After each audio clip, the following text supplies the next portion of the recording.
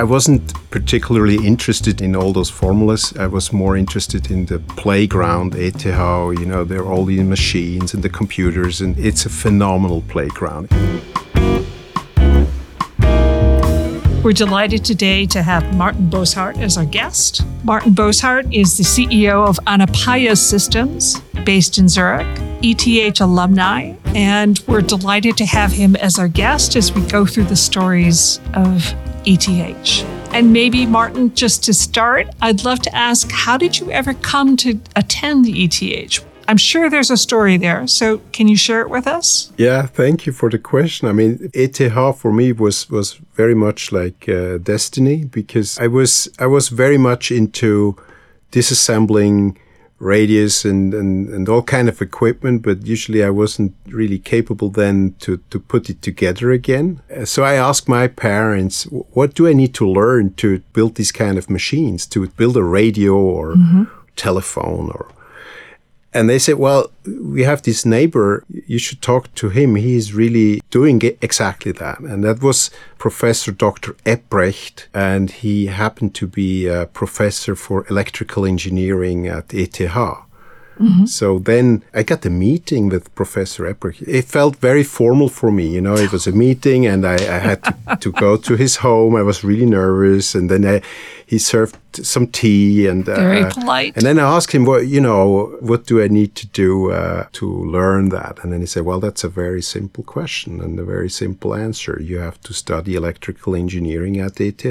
And that really engraved in my brain. So then it was clear I have to study electrical engineering at ETH. Did that mean that you had to study harder? Did that mean you did different activities? Did that change your life somehow?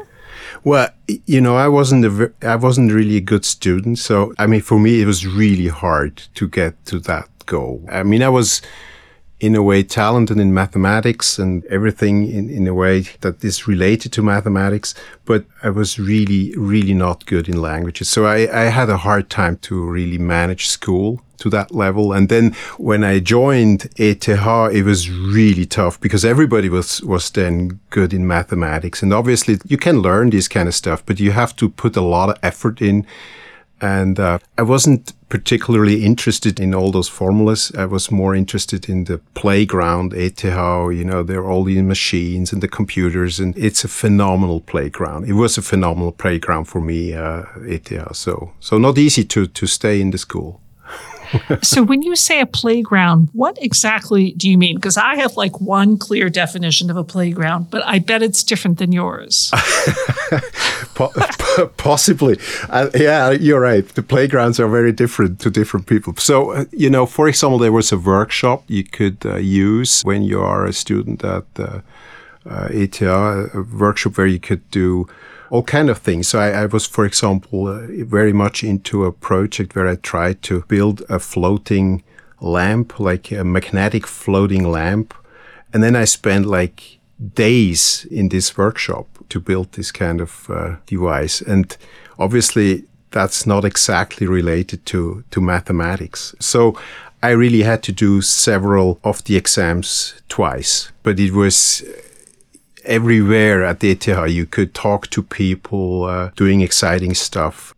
I think this is really something that was helping me also to find my passion. What do you really want to do in life? Because there are so many options presented to students at ETH. And then in a way, you can go so many different routes, but it's all there. You can pick from all that's exciting, right? And you chose to get a master's, right? At the end of your ETH time? But you did that overseas. Yes, I was aiming for a master's, and I was very much into control systems. And then I had the opportunity to do the master thesis in Japan. So that was also another very exciting aspect at ETH. Suddenly you had access to international people coming from all over the world. And you met these people really at the cafeteria to talk. And suddenly you had access to people coming from the States or from Asia. And that was obviously for me very, very exciting. Especially at that time, we didn't have internet, you were born in Switzerland and then you were sort of born in Switzerland. And at ETH, suddenly the whole world was accessible. Was your playground. Yeah, right. So if I understand correctly, I was reading that you built a scanning tunneling microscope that could look at atoms. What does that actually mean?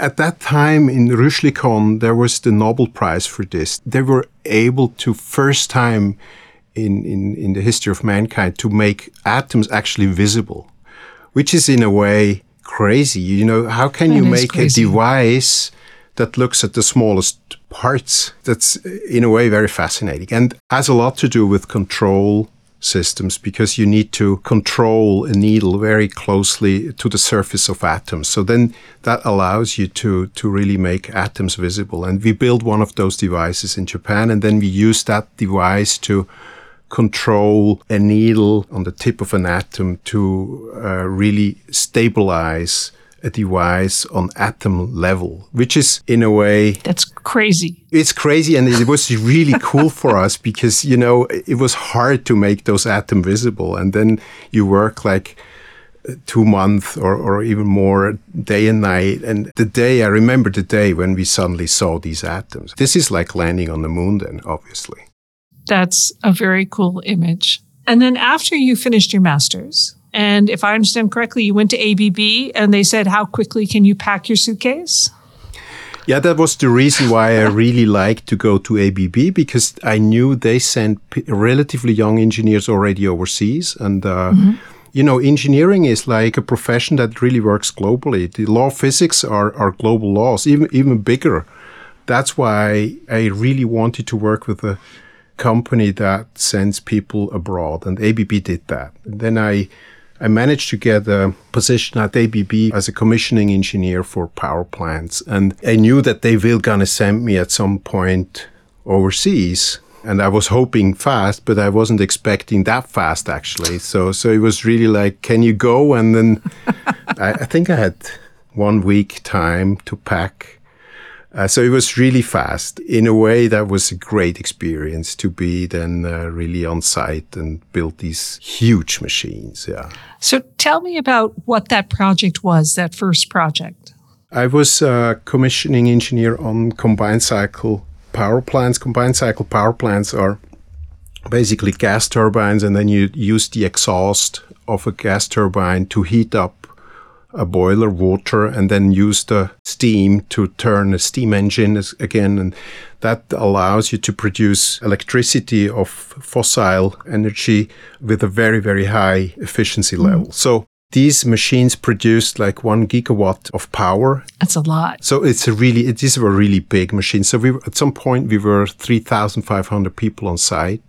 Wow. At the same time. It's really like a small city building a project like that. And for me, that was very fascinating that you can bring people together and basically nobody really is capable to understand all the details of the entire project in all levels. Mm-hmm. But you can slice such a project in specific sub-projects and sub-challenges, and then at the end assemble it again. And that's basically what engineering is all about. You know, you slice complex projects into manageable, smaller projects and assemble it later again. And that was, in a way, the fascinating part for me. How is it possible that so many people can build together over, I think we had 16 months time to bring it on grid. And it really was on grid exactly on the day when it was planned. So that was very, very exciting for me to see what engineering can do. Could you explain to me, what is a commissioning engineer? Because I'm afraid I'm not an engineer, so I just don't know. Yeah, I think it's a very good question. I'm sorry I didn't explain that before.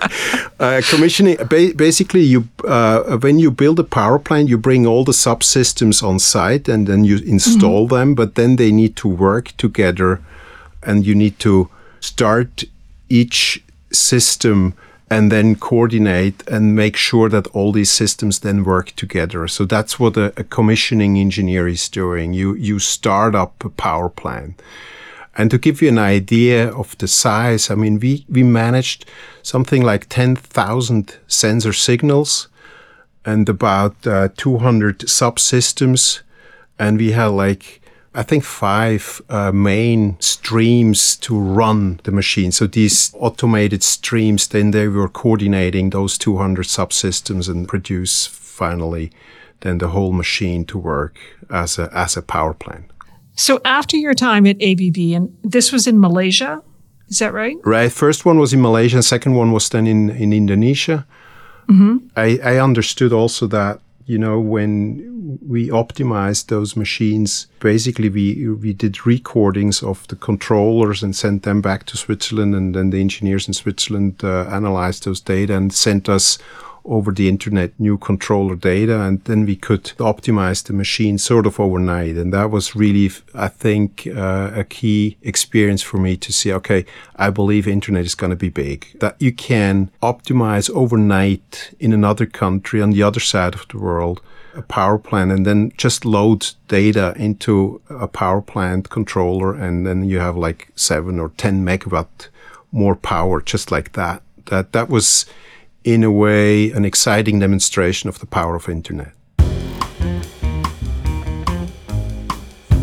So you decided to leave your wonderful job, which I'm sure paid you very well at ABB, and join a web company, a web agency? Right, yeah. It was a friend, actually. He was building an internet company for Young and Rubicam, and then he asked me whether I would like to join sort of as a project manager, because the first internet agencies were very much driven out of the advertising industry, and advertising at that time was not very complex from a technical project management perspective. And then with the internet communication, the technical project management capability became more important. So he thought, well, if you can help running a power plant, that's probably also great for websites. And for me, it was. Not sure I see the connection between the two of those, but okay. Yeah, I mean, it was definitely diverse. These were much smaller projects, but the concepts were the same, right? So you had to bring together like knowledge of communication, designers, programmers, and database guys, and so it was already much more complex than, let's say, a TV spot or something. Did you know your friend from the ETH?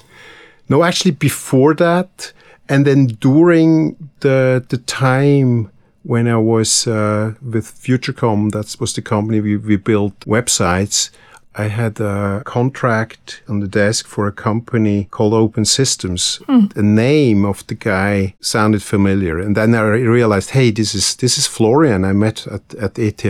Right. He was one of the guy giving me access to one of those wonderful machines, communication machines. So he was on the playground. That was I knew him from the playground time. And then we built websites for him. It was then also later that he asked me whether I would join Open Systems as a CEO right after the .com collapse. So this is like 2001, 2002. That was. I remember that nuclear freeze time. Yeah, that's a good term. Nuclear freeze time. It wasn't the best of time. So talk about your experience at Open Systems. And it also seemed like at Open Systems, you kept a pretty tight relationship with ETH. That's right. I think ETH was always an inspiration, and it was always very important also in terms of talents. We had a lot of close projects together with ETH in terms of innovation projects for networking, for network security. And that also then allowed us to be in close contact with great talents at ETH. And some of them also then decide, okay, I want to take this further, and then joined the company. And I think ETH is just a magnet for talents on a global scale. I think this became even more the case now in the last couple of years. It really is a global magnet. So you connected with the CEO, the founder, through the ETH. You hired people from the ETH. Sounds like you also did some research, or at least supported research, so you'd try and get a step ahead of where the sector was going. It sounds like ETH was a really important partner across that time at Open Systems. I think ETH for me is very, very important. And I think it is for many people. It's a magnet for a lot of things, for innovation, for people, for new ideas, also for startup companies, also for research for large companies. I think we cannot overestimate the power of this ecosystem ETH is building here in Switzerland. Yeah. So can you talk about the current company where you're at, and what was your story in terms of connecting with them? You know, all the dots, they always connect, right? The older you get, the more they connect, It's a very right? small world. It's true. So during the time at Open Systems, we did research project with ETH and also some projects with Professor Perig. And Professor Perig, he was doing research on how to improve Internet. And in 2012, he started to develop the new SIAN protocol. SIAN is a protocol that really helps to improve or basically secure today's Internet. Today's Internet has its roots in the 80s and is definitely not designed of what it is doing today. So that's also why we have these kind of quite severe outages like we just experienced with Facebook or others. I mean, also all the denial of service attacks. So that was a big field, also very interesting for Open Systems. And then when I left Open Systems and just joined the board, I handed over all my operational duties. So I had some time, and then he approached me whether I would like to join Anapaya. Anapaya is a startup spin-off company of ETH, bringing the SIAN protocol into the market. Right now I think of protocols and I think of IP protocol. Does it replace it, or is it sort of the next generation, or how does this interact? In the 80s, there were many IP networks, and then there was really the question, how can you connect those IP networks to one over network, the inter-network? The magic is the border gateway protocol. So that's the protocol that stitches all those networks together, the BGP protocol.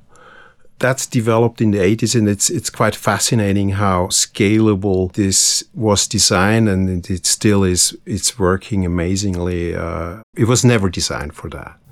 Right. And that's also why it's a little scary and a little dangerous in a way. We put a lot of very critical infrastructure on Internet. The fundamental protocol is this BGP protocol, which is very easy to attack and very easy to manipulate. So SIAN is basically replacing BGP. And so it's not like replacing the Internet. It's just upgrading the Internet infrastructure as we know it. So that's also why I'm very sure this is going to be a success, because it's not like 5G where you have to build new antennas or stuff. So it's just really like a small upgrade. So it's like when Apple upgrades my phone operating system overnight and I don't even notice it? That kind of upgrade? Basically, yes, because also if Apple upgrades your iPhone, it's quite something in the back that's happening. It's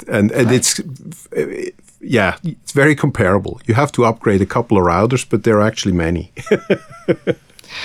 Martin, when you talk about engineers, I had the feeling that engineers are the secret to the future. And that instead of studying the history of science, I should have really tried to study to be an engineer back when I was in college. Why do you think being an engineer is so critical? And if you had the choice, it sounds like you would be an engineer again, but is that right? I just think that many people probably, if they would know a bit more about what engineering is about, they would find their passion in engineering, because you can really do a lot. First, engineering is using the law of physics, and these laws are just globally, and I mean, you can change the world. I mean, if you think how the world changed over the last 10, 20 years, it's mainly based on engineering concepts. So if you were to give advice to someone who's just starting off to either in their career or picking their major in college, what would you advise? Computer science? Engineering? Liberal arts? The very first title, I would say, follow your passion. Okay, good. This is really, I think, the most important thing. Martin, leadership today is a challenging thing, right? The world changes really fast. Technology changes really fast. Geopolitics are nothing if not complicated.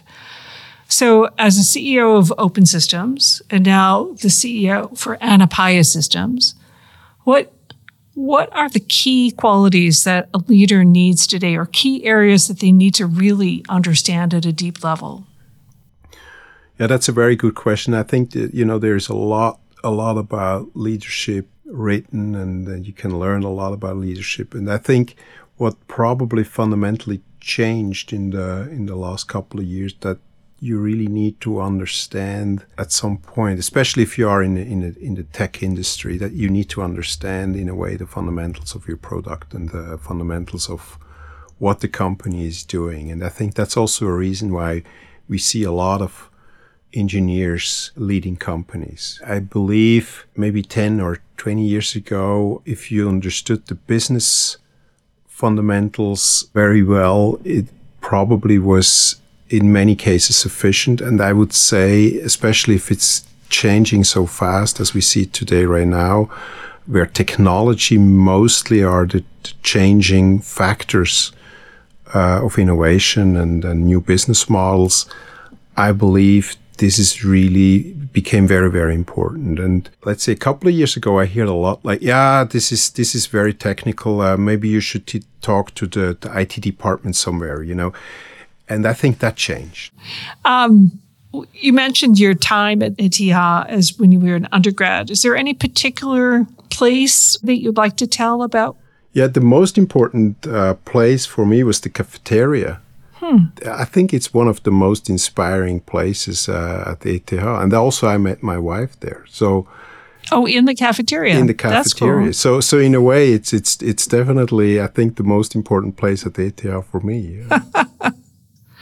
So, Martin, thank you so much. Thank you for your time. And thank you for joining us today in our ETH conversation.